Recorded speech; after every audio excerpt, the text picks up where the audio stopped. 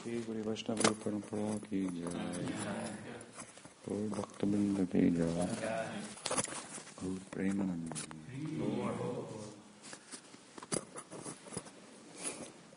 Good evening, everyone. From outer space here, I'm tuning in to all of the seems, all these wires and whatnot.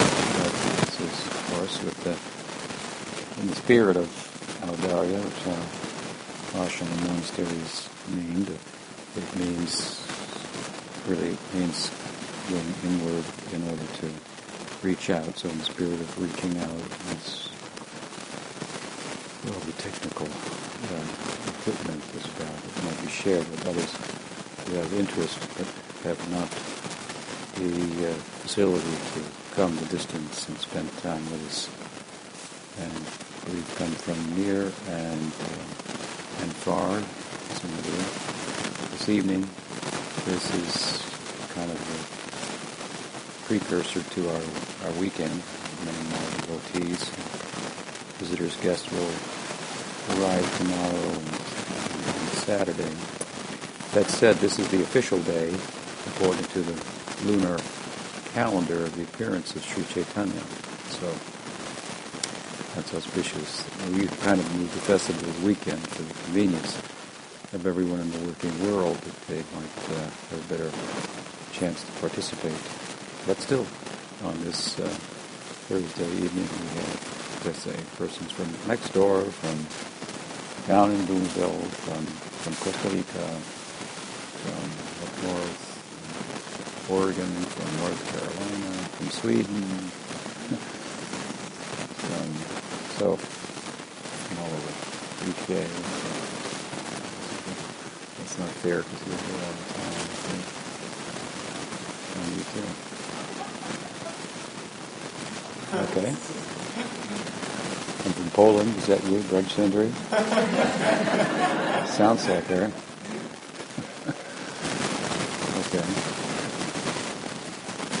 So I want to speak in as general and broad terms as I can about a very deep subject, especially heartfelt subject for us in our tradition, founded, if you will, more or less as it is, out of the ecstasy of Sri Chaitanya, who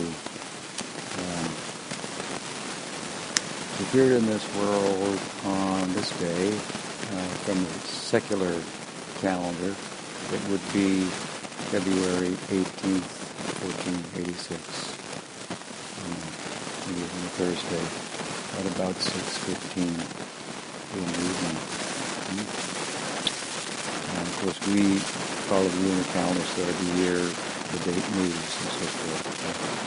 And the secular calendar we're more acquainted with and we use regularly every day and so forth.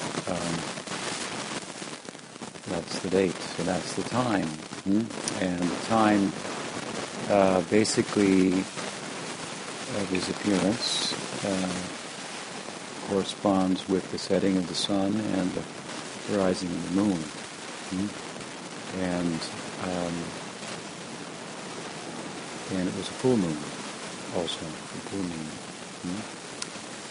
That said, the axis of the sun and the moon, astrologically speaking, the axis of the sun and the moon aligning as they did with the lunar nodes as they're thought of in Vedic and Indian astrology, Ketu and Rahu. The sun and the moon axis aligned with Ketu and Rahu, and that calls for an eclipse. So, eclipse, of course, as we know it in our modern times, is the Earth's shadow getting in the way of the sun, if you will, or the moon, depends, I guess, from whose perspective, the sun's perspective or our perspective, getting in the way. This was a lunar eclipse, and the eclipse is thought in ancient Hindu culture to be an auspicious event. The Rahu planet, which is really the shadow, as we know it today, of the Earth. Of course, in Indian Hindu culture and so forth, all the different features of nature, of the natural world, are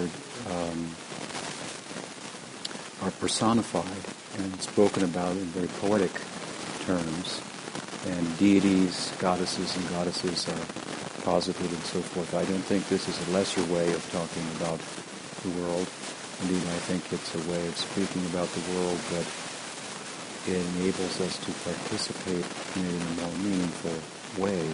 Modern society, modern humans are somewhat distanced from the natural world compared to times gone by. And I think that's a great shame. Of course, some people in our modern times, like us, we really have a different idea and would like to be in closer touch with the natural world and how it works, and approach it in a more loving way, that it might reveal its secrets rather than in a controlling, almost menacing way to exploit it for our human ideas of what life should be or what we think it should be. It's said, it was a famous quote actually from Grover Cleveland, that if you love someone, they'll tell you all their secrets. So this is kind of the spirit behind the Hindu approach, and all Eastern traditions, spiritual traditions, and many Western spiritual traditions prior in this country, for example, Native Americans and so forth. Christians are, of course, different in a way. That Christianity had a bit of a well, it can be argued, and it has been, that the environmental crisis we are thought to be experiencing has its birth in a particular Christian outlook about nature. I don't know if that's really what Jesus was talking about, but I don't think it was. But to get rid of the pagan gods and goddesses and superstition and so forth, Europe was purged by the one true religion, and nature was subordinate to man, really. So were women, and thought to be at the disposal of man for his pleasure, as the Son of God, or the children of God would be pleased if they were pleased. So anyway, that just to some extent where we are today, an environmental crisis and an alienation, really, between the human species and the rest of the natural world. So, in the Hindu times, in the Hindu perspective, as I say, all of the prominent features of nature were personified, deified, and the world was spoken about poetically. Now, the tendency is to speak about it mathematically, which is a descriptive language, but it's a descriptive language, math, that lends to the idea of controlling something. Poetry is more of a participatory language where, for example, in relation to describing the natural world poetically, it invites us, that language, to participate in it and find more in it, the more in it, if you will, than what meets the eye and the mind alone. In poetry, the moon can have wings and fly across the sky. The sun can ride on a chariot, and so forth. So it kind of expands the experience of the senses only of the world in a way that the world is described such that it corresponds more with what we feel intuitively life should be about. It should be, and in this we're feeling ourself, the Atma consciousness. It should be an existence, an experience in which nothing is impossible. We kind of feel like that as humans, and we kind of pursue that also.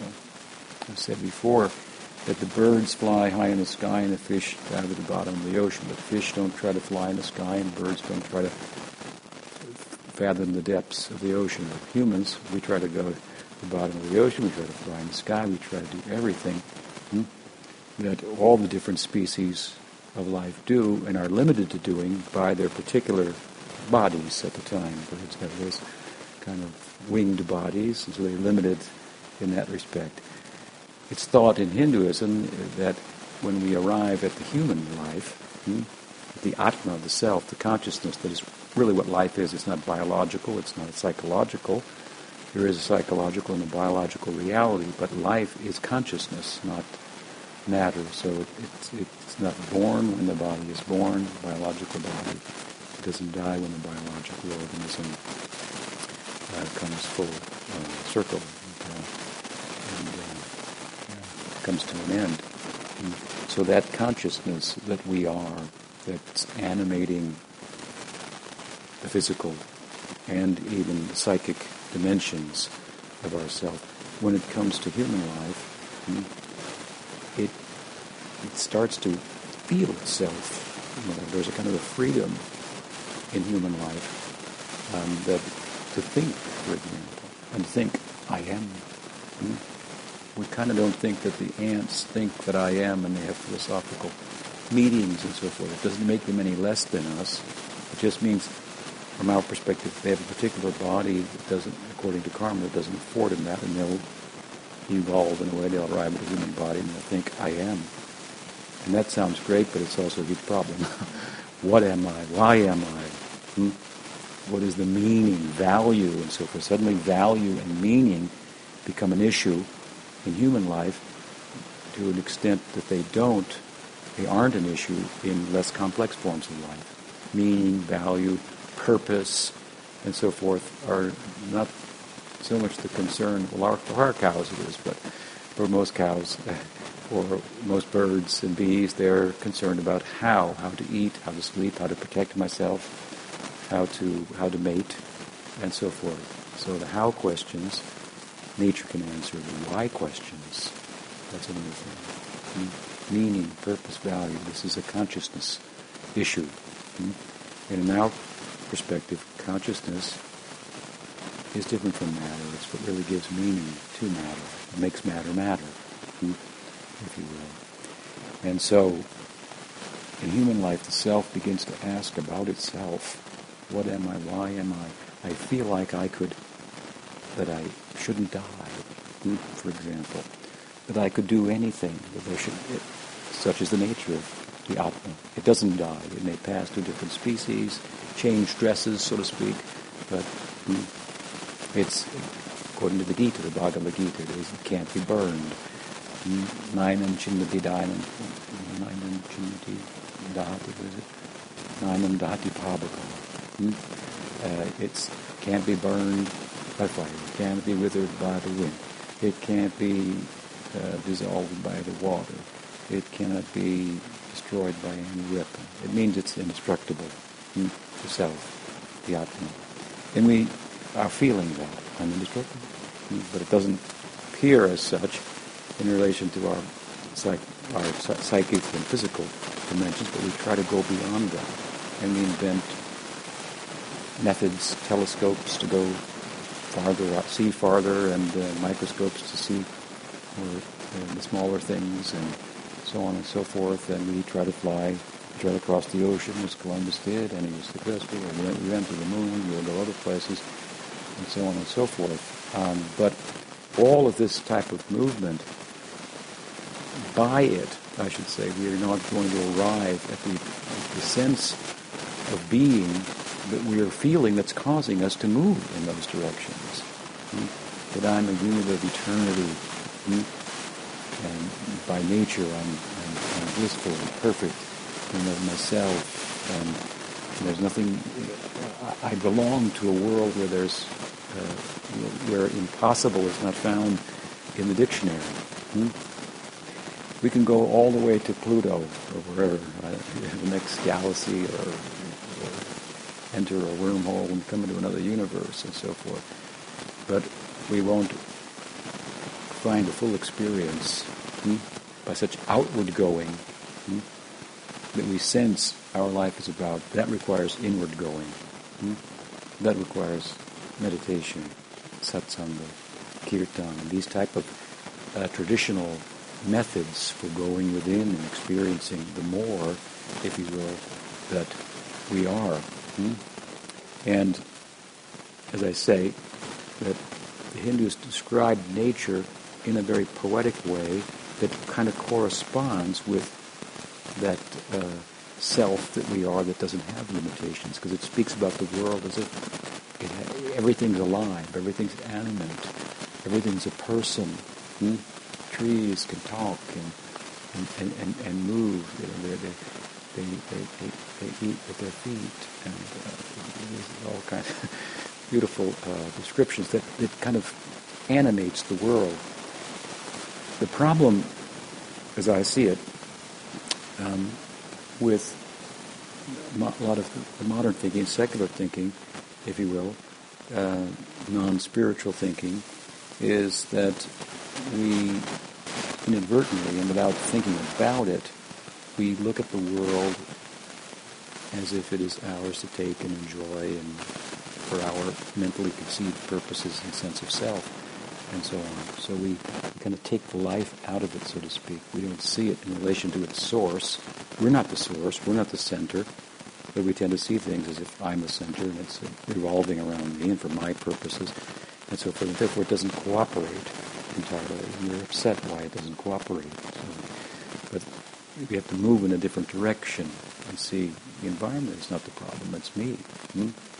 I'm looking at it from the wrong angle of vision. Humility has been described in our tradition as absence of the spirit to exploit a thing for my mentally conceived purposes. That arguably allows us to see the world in a more animate, living and expanded sense that corresponds more with, again, what we are as an Atma. So, the Hindus, with a long aside there, they personified, if you will, the shadow of the earth. They called it Rahu.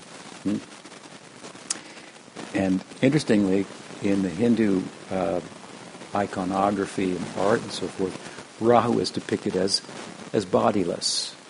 So you get from that they understood it's only the shadow. If you want to talk about it like that, we can also talk about it like that. He's headless, actually, or not headless, bodiless. He's just a floating head, this Rahu.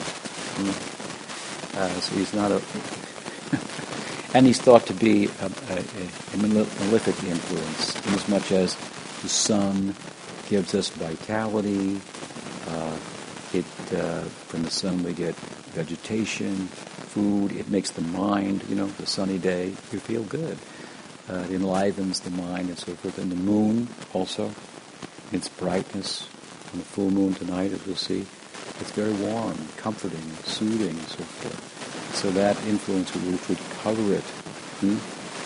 If, for example, there was a more enduring influence than an eclipse that eclipsed the sun, or eclipsed the moon, this would be a big problem for us. If they didn't rise one day, what would happen to the tides? What would happen to our lives? How could we even read about it? Without sufficient light and so forth, what to do? These are things that happen. The sun rises every single day. And we probably very seldom think about it. It's a huge event. If we could be a little more closely tied with nature, and obviously we have an animal side to us. We're part of nature too, physically speaking. Psychically, a little bit different than less complex species, but this is just an example of how distant we are from the natural world. I mean, in ancient times, of course, there was these things were noticed, and they're important. The rising of the sun. So if it was covered for a short period, it was thought to be somewhat inauspicious, projecting, if you will, that if the sun would be covered, what would happen to our lives, and so forth. The sun is kind of sometimes used as an example of the God, also, because it rises and it brings the day, it brings the vegetation, as I say, it makes the mind. We're so dependent upon it. If it didn't rise one day, well, we'd probably be finished. So if it's decided to stop rising or something like that. Obviously I'm talking about it in poetic ways as well, but we're speaking about the idea that there's consciousness behind matter. And that's a very big idea, that really that the natural world, in order to be what it is, depends upon observation. It depends upon observation. It's to speak about it more scientifically, it's just a potentiality. And this is how the ancient Hindu texts talked about the natural world. The pradhan, it's a potentiality. And when it's observed, when it's witnessed, when it's glanced upon by Vishnu, it's activated, it takes on meaning, is then embedded in matter, and it evolves in a particular way and so forth. And now in modern science, there's some sense as classical physics is just doesn't measure up with the quantum reality that applying ourselves technologically to the quantum reality, 2/3 of our economy is based on those equations. Equations based on a quantum perspective, quantum physics perspective, quantum mechanics of whatever, quantum. So based on that kind of math, if you will, then this is basically what we do with science. We draw out, with the help of technology, we use those figures, and then we create something to make our life more comfortable and, of course, lose sight of what we're really all about to a large extent. So anyway, the quantum reality, I want to say, is something you just can't get away from, and it doesn't really fit between the ears too well. It doesn't fit with the classical physical perspective in which the world was thought to be a machine, and it was all very predictable and so forth. Everything was determined. You could do equations and determine everything that would happen at all times, and so forth. There's some unpredictability in the quantum perspective. Science wants to stay away from that. That's like disconcerting. They want to play it down and so forth. But then there are some more, I would say, honest and courageous people in the scientific community that say, well, actually, things are different than we thought, quite a bit different. And if it involves the fact that we have to deal with consciousness now, then we better do that, and so forth. So things are changing. That's good. But again, the idea in Hinduism is that consciousness is behind matter, and they looked at matter in the natural world and talked about it in such a way that it would promote pursuing the self, the inner self, and all the possibilities that lie there. So with regard to the eclipse, again, it was thought to be an inauspicious event, and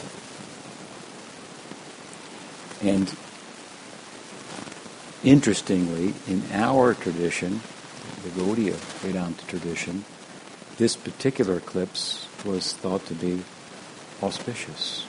It was thought, or it was spoken about in this way, that Rahu, the Malefic planet,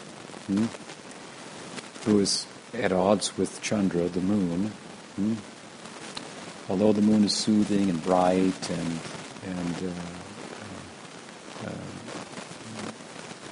does something, it's romantic, and so on. The Rahu found reason to find faults in the moon that, well, you have spots on you, you're not perfect. And at this time, what's happening is Gaur Chandra. This is another name for Sri Chaitanya. Gaura means golden, and Chandra means moon. So there's a golden moon that's rising at this time, astrologically speaking, the birth of Sri Chaitanya.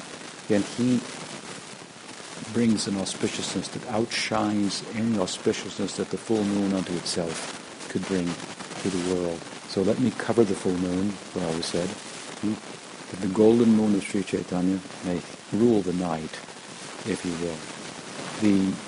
The philosophy behind this kind of poetic explanation of planets talking with one another and so forth, and thinking about their configurations with regard to their influence on births on Earth and so on. The philosophy behind this is the appearance of Sri Chaitanya and the method to his madness, his ecstasy,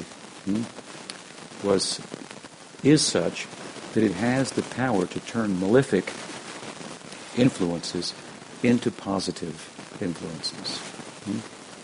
Some spiritual traditions are based on the idea of overcoming or doing away with malefic influences. I mean, in one sense, the world of birth and death is a malefic influence. You have to be born, you have to die again, born again, die again, and the whole idea is to get out of that. So to get away from that, to get free from the cycle of birth and death, and so on. So this getting free, this salvation, it has a kind of a passive or static kind of positiveness to it. In other words, I want to get free from a problem. Is one thing. Let's give an example. It's raining out. There's a storm, and I want to get shelter from the storm. Material existence is like a storm, and it's powerful. It's like a tidal wave, you can't go up against it, so to speak. We're very tiny and small, and death is there for everyone. It comes. At what time? At its own time. So there's not much we can do about that. So we want to we want to avoid the storm. So the pursuit of mukti, salvation, emancipation from birth and death, is like, I want to get out of the storm. And Sri Chaitanya's approach is, why? Let's dance in the rain. Something like that. It's a positive approach. It turns the malefic influence, the storm, into something positive. We can dance in the rain. Turn it into something different, an inauspicious thing into something auspicious that has a very positive connotation to it. And again, philosophically speaking, this is the difference between a doctrine of knowledge and a doctrine of love. What I mean by that is a doctrine of knowledge is one that comes to the conclusion that if I'm in pursuit of enduring life and enduring happiness, I cannot get it in relation to things that don't endure. It's pretty hard to refute that idea. And what does not endure? All things. Everything is here today and gone by nightfall. If not tomorrow or the next day. So the comings and goings, the appearances of things, they're just like dreams. It's just extended. That's what they come, they go, they come, they go. And pursuing those things and acquisition in the name of pursuing enduring life and enduring happiness, that's a folly. So knowledge, in this perspective, is to stop, to know this, and to act accordingly. Now, if you know this, that the pursuit of the temporal is not in the interest of being eternal, if you know this, what do you do? So if you know it, well, you don't do anything. You don't move in relation. We're all moving in relation to things. So if you know that you don't move, so this is a doctrine of knowledge where the method, if you will, to apply oneself in relation to the knowledge is really to sit still. There's a saying when we were kids, don't just sit there, do something. And now, of course, there's the idea, don't just do something, sit there. That's not so easy. In a meditative sense, in a contemplative sense, in a deeper sense. And we can't just sit there as much as we're attached to things and they're drawing on us and we have desires, and so it gets in the way of our being able to sit and apply this knowledge. But this as I'm speaking about it, spiritual pursuit is a doctrine of knowledge, because it is about the idea that enduring life will not come from the pursuit of things that don't endure. That's knowledge. And what do? You, in a sense, you do nothing. You sit and you stop from acquiring, and you stop from thinking also. Things and thought. So stop the mind from thought and stop the pursuit of things. This is a kind of a suspended animation in terms of our present life, which is so animated in pursuit of things and chasing after the thoughts that come in our minds and so forth. So to stop that, this is knowledge, but this knowledge causes us to sit still. It has a positive connotation in relation to moving, kind of trying to go up the down escalator. Well, or from negative numbers, as I often say, to come to zero. That zero has a positive connotation in relation to negative numbers. So there's a positiveness in being still. But the question is, are there any positive numbers? There we must come to a doctrine of love, because love involves some movement. And love also involves knowledge, in the full sense of the term. Love is a kind of knowing, where you know what to do in an essential sense. Love is pregnant with knowledge. So what we're talking about here is a doctrine that includes the knowing that the pursuit of temporary things and the temporal is not going to bring me in the direction of the eternal, which is my nature. In pursuit of things which can't reciprocate, really, I'm not going to find love. So this Chaitanya Mahaprabhu's doctrine, this is where I say, it's one thing to try to get out of the storm. Okay, let me get out of the cycle of birth and death. It's a problem. I'm fostering it by desire and attachments. So let me stop desiring and give up my attachments. And that's easier said than done. How do I do that? And just sit. So you have yogis who just sit, and they undergo great austerities in order to pursue this theoretical truth that I'm eternal, and the temporal and its pursuit will not afford me that experience. And so you have your Himalayan sadhus and so forth, and dressed only in ashes, and so on and so forth. The Chaitanya Mahaprabhu's tradition is a little different, thank God. That's a very difficult path in practice, and the result of it is, from our perspective, kind of half of all that you could attain. Freedom from birth and death in a kind of eternal stillness. No taking, no exploiting, but not taking, not exploiting is not the same thing as loving. It's included in it. If you love, then you give, you don't take. But love has a more full and positive connotation that includes not taking within it. So a doctrine of love, Chaitanya Mahaprabhu's form of Vedanta, is therefore a devotional form of Vedanta. And for there to be love, there has to be an object of love. So his object of love is Krishna. And this is a way of speaking about the source of consciousness, that we are like, the fire of consciousness that we are like a spark of. Krishna.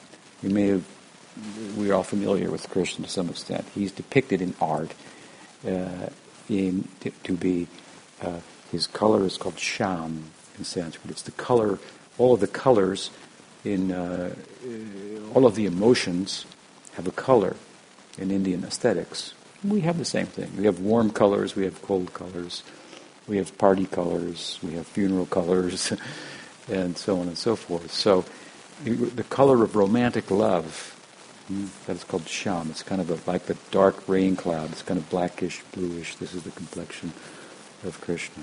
If you study Krishna, as is depicted in art and spoken about in poetry, he's eternally youthful.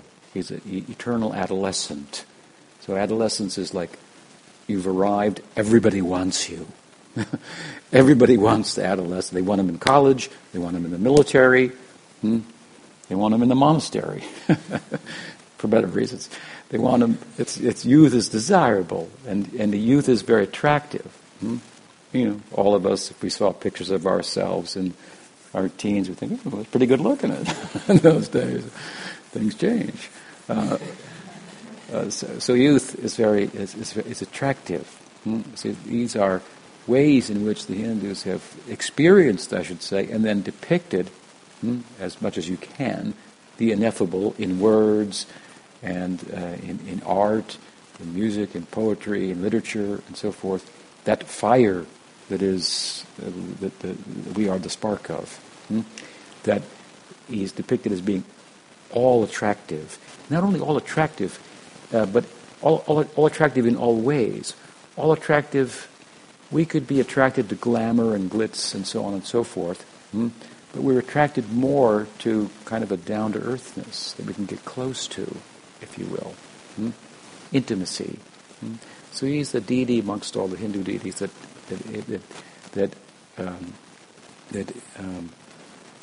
speaks of possibility of love and intimacy. Because Krishna's not sitting on a big throne, and he's herding cows and walking barefoot.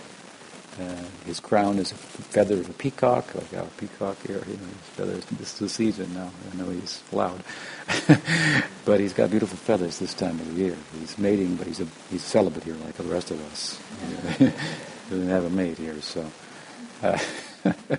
But Krishna would pick up the peacock feather, and that would be his crown. So it means he's the center, if you will, the heartbeat of the Hindu idea of the Godhead. Krishna is a loving heartbeat, and love in its fullest sense, it speaks of intimacy and getting close to a person, rather than loving in reverence and awe and so forth, which creates some distance.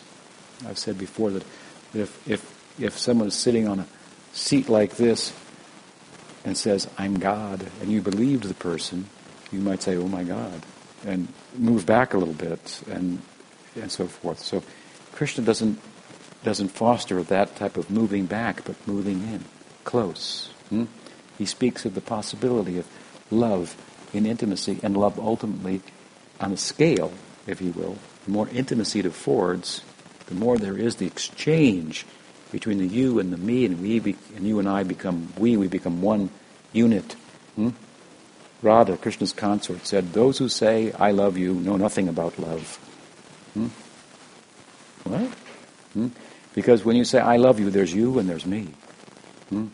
But in love, we are both one. We can't tell the difference between one another. We're confused. Who is Krishna? Who is Radha?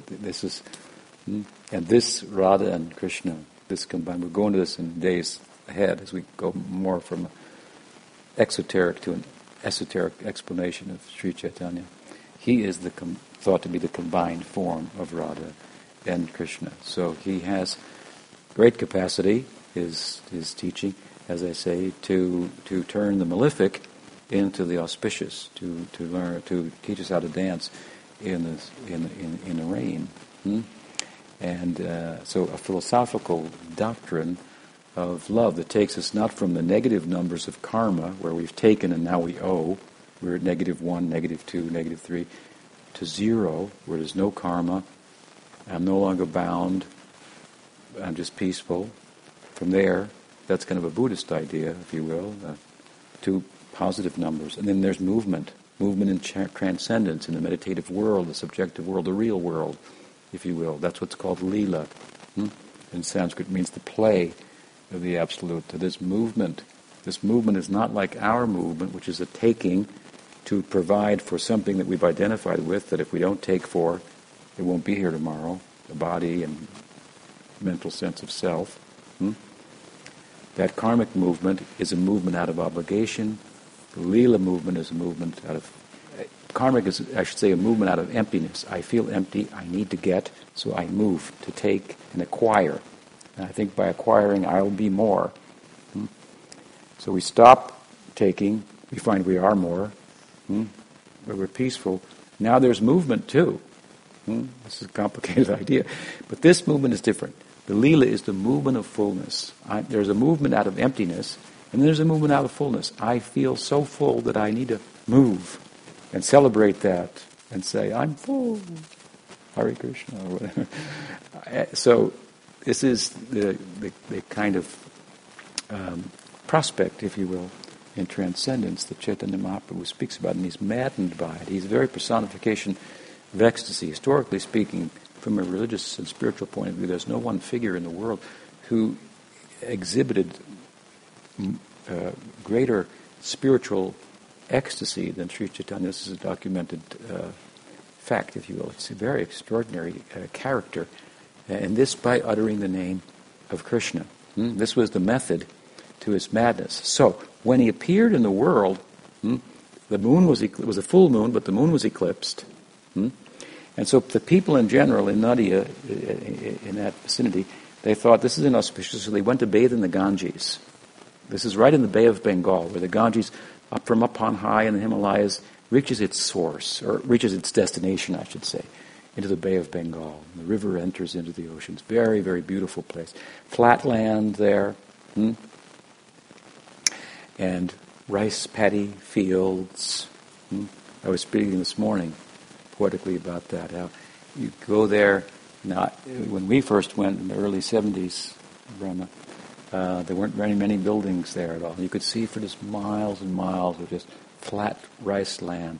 And in the early morning, at the end of the rice, it would appear, there was a huge red globe called the sun. It looked like the sun had just landed, and you could just walk out and touch it. That big body that we're so dependent upon in so many respects, as I was saying earlier, it just came very close. And it was red, and you can look right at it at that point. In the noon you can't look at the sun; it's too bright. But at this time it's very friendly, and the reddish color called arun in Sanskrit, in the aesthetics of India, it's the color of friendship. So I was speaking about Krishnadas Kaviraj, his poetry. He was describing the appearance of Chaitanya like the rising of the sun in the morning. We could just feel him in Bengal and thinking, the sun, such a big and powerful thing, but it's come so close. And I can look at it. Not only is it not too bright for my eyes, but I can't stop looking at it. It's very soothing. And I feel like I could reach out. It's come and made it. Godhead has made himself approachable to me.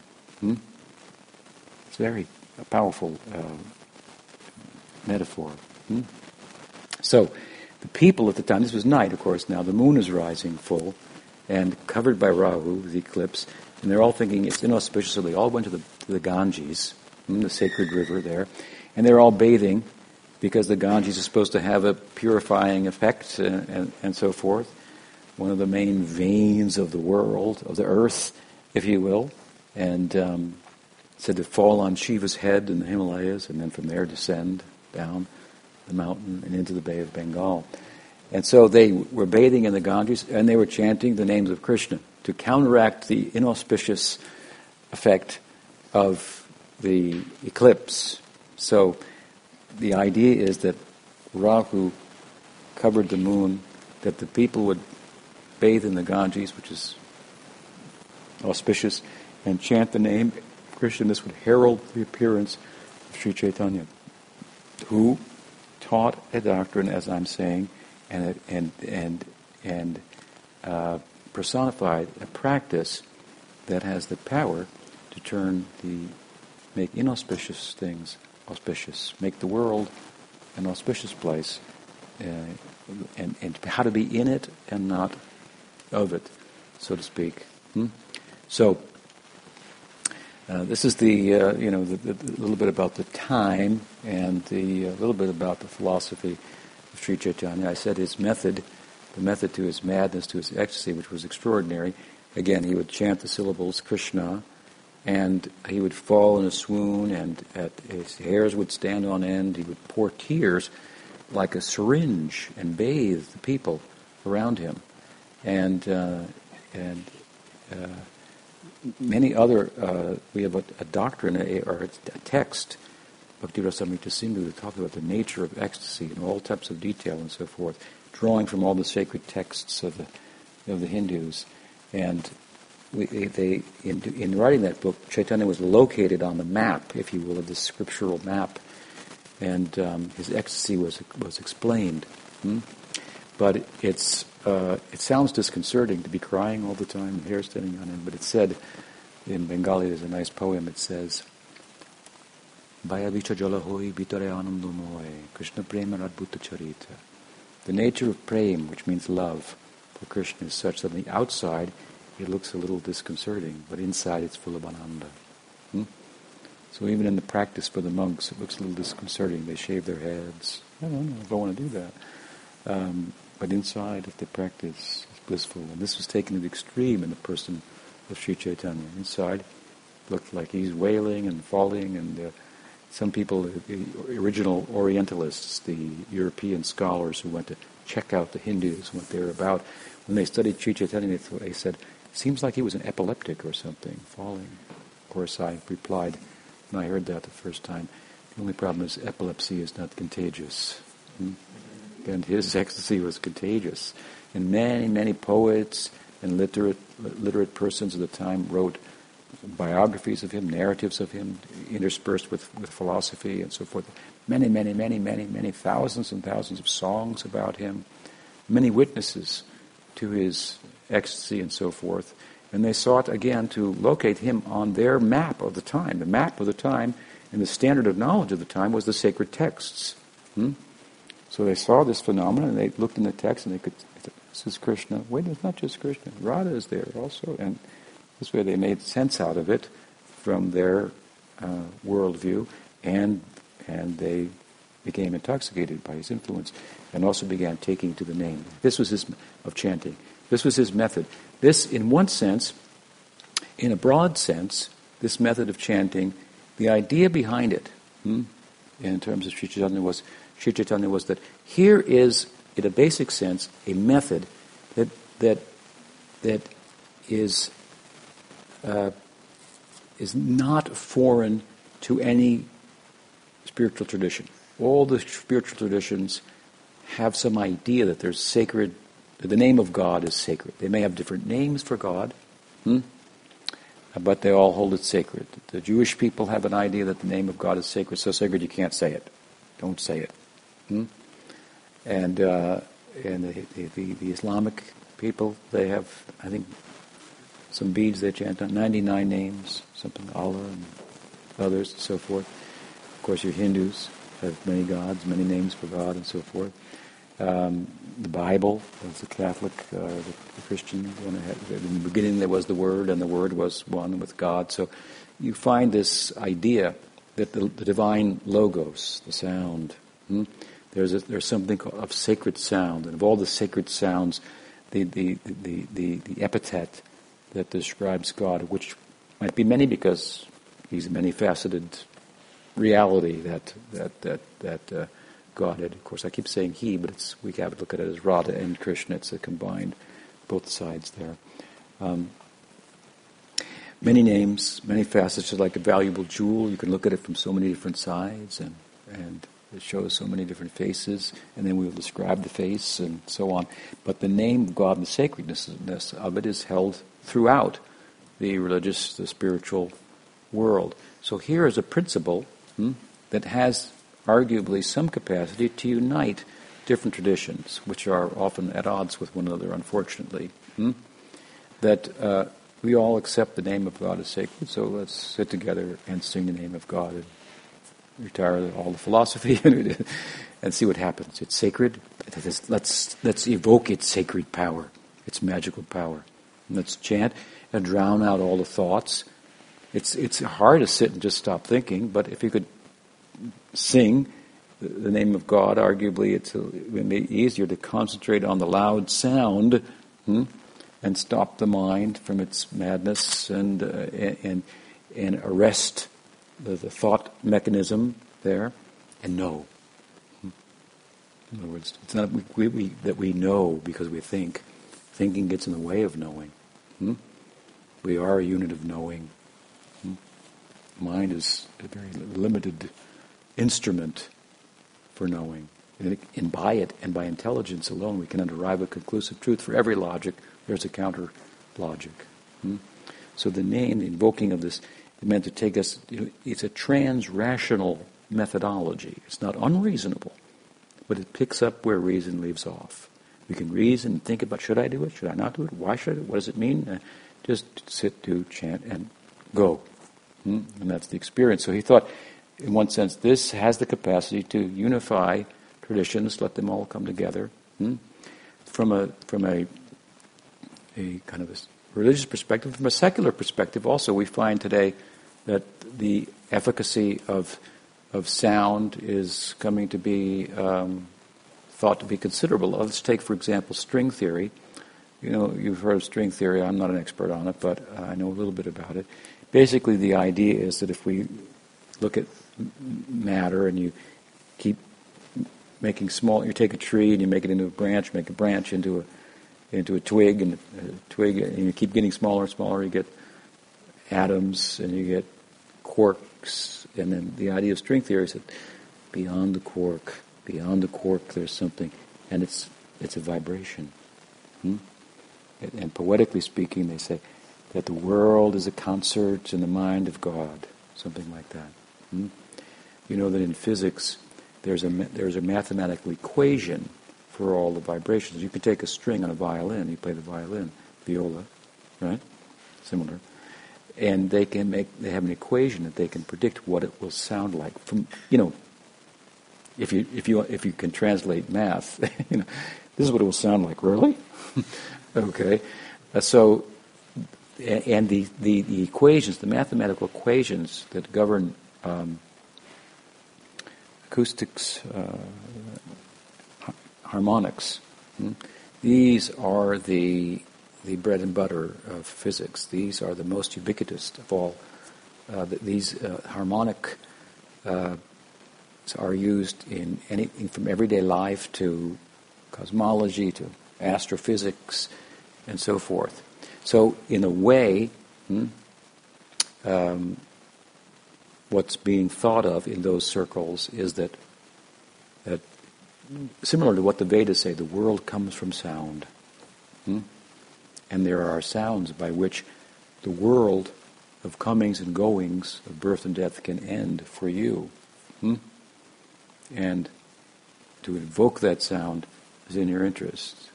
And the sound, these two syllables, Krishna, is one of those sounds, if you will. So this was the method to, again, his madness. And again, it's something in a broad sense that sound has efficacy, that he also advocated the singing of the name in congregation, in Mass, rather than sitting alone and meditating, we also do that, but we get together and we sing, and our neighbors know that.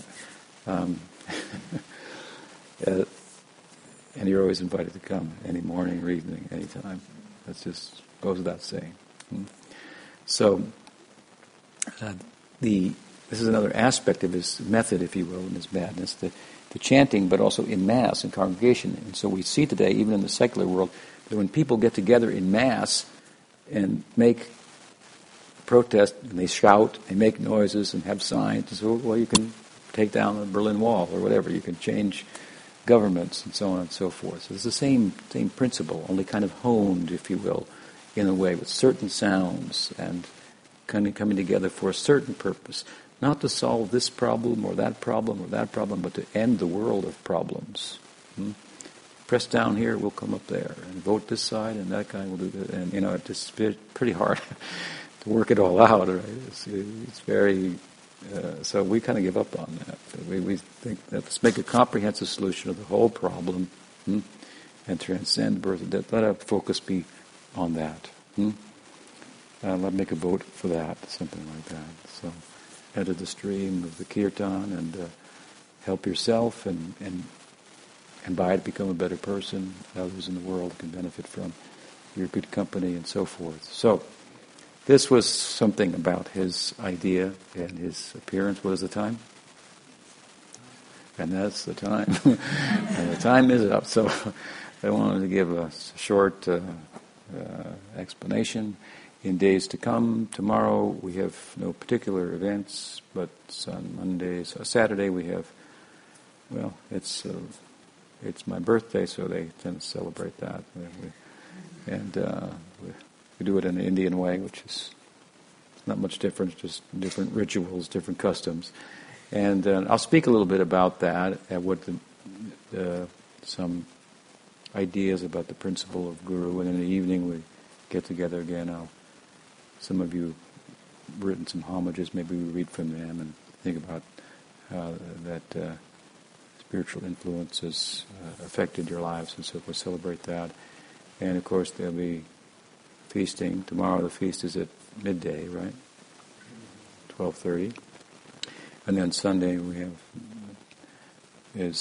morning. We have our morning program. I'll speak in the morning at, I think, 10, and then again in the evening at about 4:35, something like that. So more guests will be coming, so move over, make room for them. We have zoning problems here, and we couldn't build a hotel, and we probably wouldn't anyway if we could. So keep one another warm. It's nice in the day, a little cool in the nights and the morning. And again, I thank you all for your time and your participation and your inspiration, being a good listening audience. Hare Krishna. Shri Chaitanya Mahaprabhu ki jai. Gaura Purnima Mahotsav ki jai. Shri Gaura Arti ki jai. Gaura Premanandi. Gaura ki jai.